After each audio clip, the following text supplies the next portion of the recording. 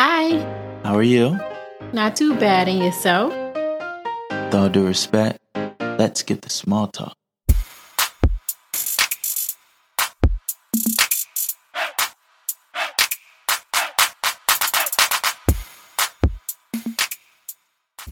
Welcome to Let's Skip the Small Talk, a podcast show where we talk about it all, one topic at a time. I'm your host, Tyconis Allison. With that being said, ready, set, stimulate. Let's get small talk. Thank you for tuning into episode 26 of Let's Skip the Small Talk. Today is going to be a very special episode. Very special. Because today, I'll be sharing a story with you. A story that blew my mind once I became aware of it. A story I felt compelled to share because it weighed heavy on my heart. It weighed very heavy on my heart. You know, there's an important lesson that we can all learn from this story.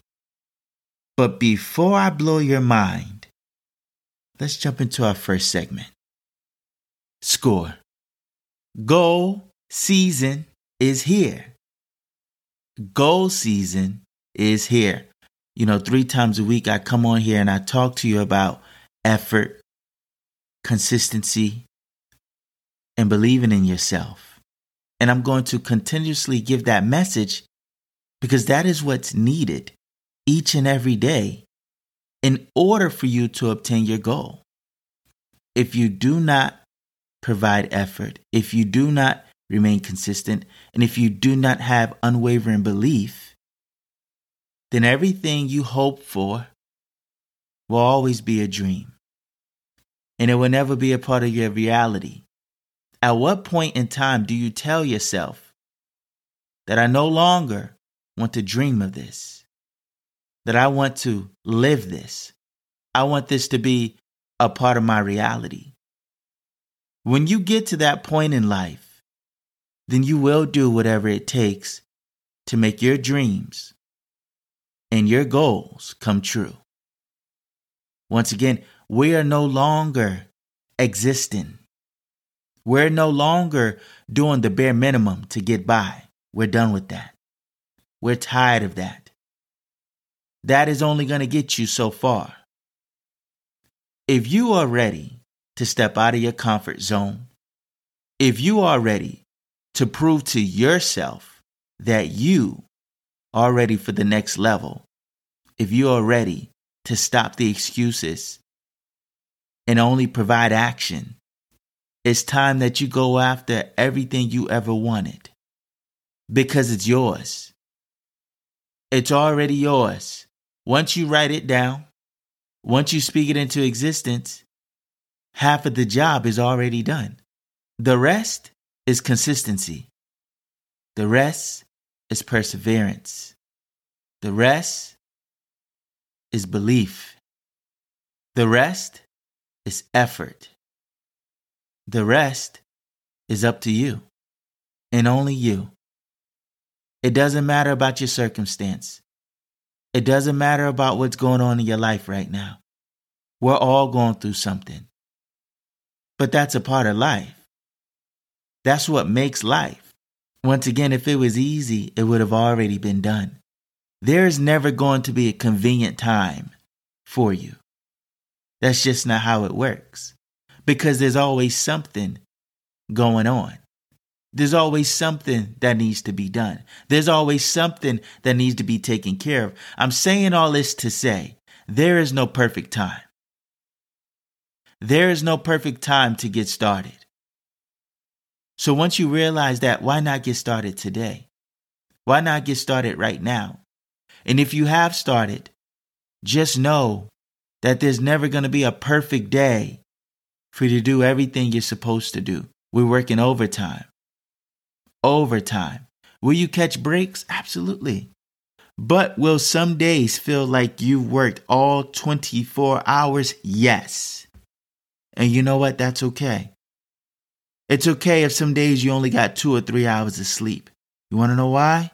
because you just invested multiple hours into your future. Remember, something's got to give.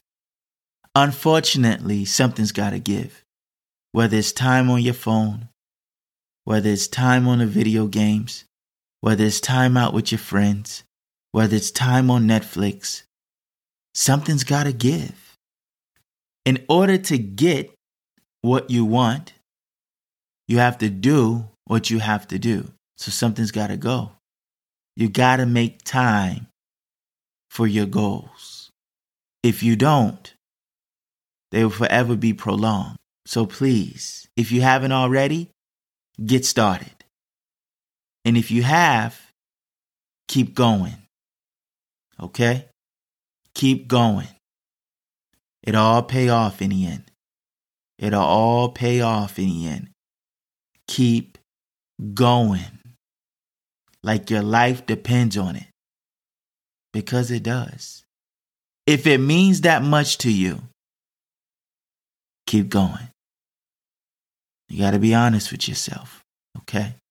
And for all the goal seekers out there, don't forget to always write down your dreams, your goals, your progress, and your actions. Write it down, okay? Write it down because it holds you accountable to yourself, which is the most important thing. Integrity, transparency, authenticity, honesty. Okay? Nobody can give you those things except yourself. Okay? All right. With that being said, let's go ahead and dive in. Like I stated at the top of the episode, I'm going to be sharing a story with you today.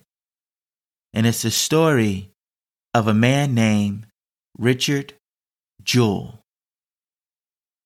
Okay. Let's go to the year of 1996. Let's go to the city of Atlanta. And once you put those two things together, we're now at the Olympic Games. 1996 in Atlanta, Georgia, at the Olympic Games. It's nighttime. There's thousands of people in the crowd, rocking out to the band on stage. And there's a security officer, one among many. His name is Richard Jewell, and his job is to protect all of these people. That's his job. That's what he signed up for. As Richard is patrolling the grounds, he noticed a group of guys being unruly. So he tells them to move it along. Of course, as you know, alcohol mixed with testosterone, they gave him a little pushback. But eventually, they moved along. But what was left behind was a bag, an olive green bag, about 2 feet long, 3 feet wide, just sitting there underneath the bench. And Richard calls out to the guys, Guys, your bag. You forgot your bag. And they look at Richard and they stick their middle fingers up in the air and say, That's not our bag. Then Richard takes a double take at the bag. What do you mean this is not your bag? He says to himself. If it's not your bag, then whose is it? Richard immediately gets an eerie feeling inside. You know, that feeling where something just isn't right. So he goes and finds a fellow officer at the Olympic Games, and he tells the officer, Hey, there's a bag left over there. There's a suspicious bag left over there. We need to take a look into it. And the officer says, Come on, man. We find bags all the time. This is the Olympics. We just put them in a lost and found. But Richard, once again, he has an eerie feeling inside. This isn't just any ordinary bag. This is a bag that needs to be checked out. So he tells the officer, No. We need someone to take a look into this bag. So the officer says, All right. If that's what you want to do, Richard, okay, fine. So they call an ATF agent to go take a look at the bag. The ATF agent gets closer. He gets down on the ground. He lays on his stomach, and he uses a pen light to take a peek inside the bag. And it's his worst nightmare. And it's everything he hoped it wouldn't be. His worst nightmare. It was a bomb. A bomb was in the bag. A live, ticking bomb. He eases off the ground and he informs the officer and Richard, there's a bomb in the bag. We need to get everybody away here as quick as possible, as far away as possible. Immediately, the officers start to push everyone forward. Hey, move ahead, back away. As they're trying to get everyone back and away into some sort of safety, time has passed. 13 minutes exactly. And the bomb explodes. And shrapnel flies everywhere. And as a result, unfortunately, the bomb kills an individual and injures over 100. Then everyone arrives. Law enforcement, EMT, firefighters, everyone arrives to the scene. A few hours after, Richard is told to go home by his commanding officer. Your job is done. Because of Richard following his intuition, many of lives were saved that night. But here's where this story takes an unbelievable turn. A couple days later, Richard Jewell was told to do an interview with the local news channel and to give his account of everything that occurred. Shortly afterward, Richard became a hero, rightfully so. Once again, if it wasn't for Richard's intuition, many of lives may have been lost. But Richard's 15 seconds of fame was soon soured. See, in the past, Richard worked at Piedmont College. While he was there working as a campus police officer, he got into many disagreements with the president from Piedmont College. The president, Dr. Cleary, felt like Richard was overzealous. He felt like he was always looking for something. He quote-unquote described Richard as a badge-wearing zealot who would write epic police reports for minor infractions. Eventually, Richard was let go by Piedmont College. But it was the president from Piedmont College who reached out to the FBI tip line and expressed his concerns about Richard Jewell. And here's where things go south for Richard. You have to take into account everything that just occurred. This is the Olympic Games. This is the biggest sporting event in the world, on the world stage, and a bomb explosion has occurred. Alice Hawthorne lost her life that night, and over 100 people were injured. So as you can imagine, the city is in a panic, and the FBI has to do everything they can do to find out who planted the bomb.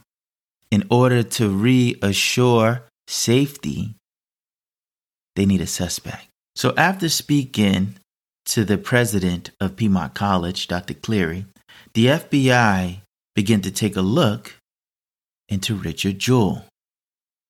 And they concluded that Richard fit the profile of a hero bomber. In so many words, in their eyes, Richard was a failed law enforcement officer who planted the bomb so that he could discover it and play the hero. Mind you, the FBI only drew that conclusion after their lone conversation with Dr. Cleary. Remember, Dr. Cleary was Richard's previous employer who wasn't very fond of him. So the FBI, who's underneath an immense amount of pressure to find out who committed this crime on the world stage, they begin to look at Richard. And so they asked Richard to come in because they know Richard is very fond of law enforcement. They know that that's what Richard wants to do, so they play to that. They asked Richard, "Hey, Richard, can you help us with a training video? Can you tell us what to do about a bomb and how would you plan a bomb?" And because they knew Richard had previous ATF training. So they was using this to their advantage. And then Richard began to feel a little bit uneasy during this quote unquote training video. And his lawyer intervened, thankfully. But it wasn't soon enough.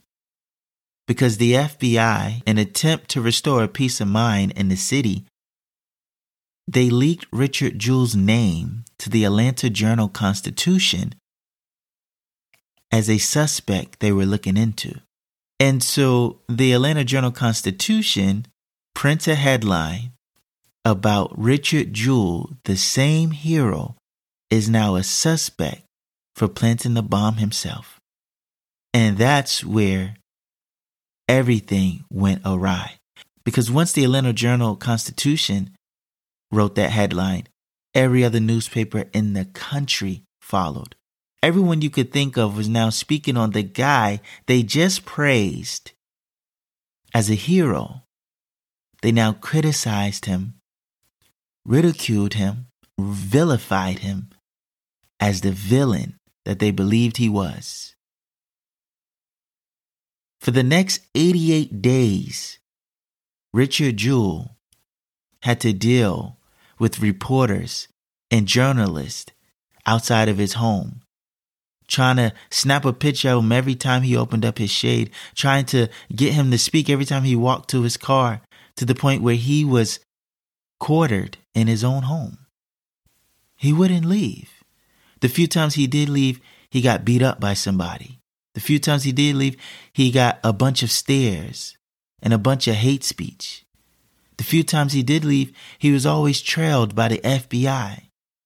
Richard's world was flipped upside down. The whole time, the FBI did not arrest him. The whole time, they did not charge him. The whole time, he was not convicted. Richard Jewell was on trial by the media. The media painted the picture of him as being guilty, and it reflected in every way of his life, where for the next 3 months he fought to prove his innocence, and it was very difficult. However, he finally caught a break because the bombings continued outside an abortion clinic, which ended up killing a police officer and wounding a nurse very badly. And the people that was working on the case began to see a pattern in the bombs that was very similar to the one that was at Centennial Park at the 1996 Olympic Games. And so some ATF agents believed that the same person that planted that bomb has been planting these bombs. And it couldn't have been Richard Jewell because Richard Jewell has been, once again, quartered in his own home. The FBI refused to acknowledge that it was someone else. In fact, they said, no, Richard Jewell was just the lone bomber of the 1996 Olympic Games. The other bombings that we're dealing with are from a completely separate bomber, until it was proven otherwise, that they were dealing with the same person, the one and only Eric Rudolph. And once the FBI confirmed that, the only thing they said on Richard's behalf was, we regret leaking Richard's name to the press. They never apologized for ruining Richard Jewell's life. And all of the newspaper and all of the media outlets were now on hinge because Richard Jewell set out to sue each and every one of them. And he was very successful. He settled out of court with many of them for undisclosed amounts of money. Except for the Atlanta Journal-Constitution.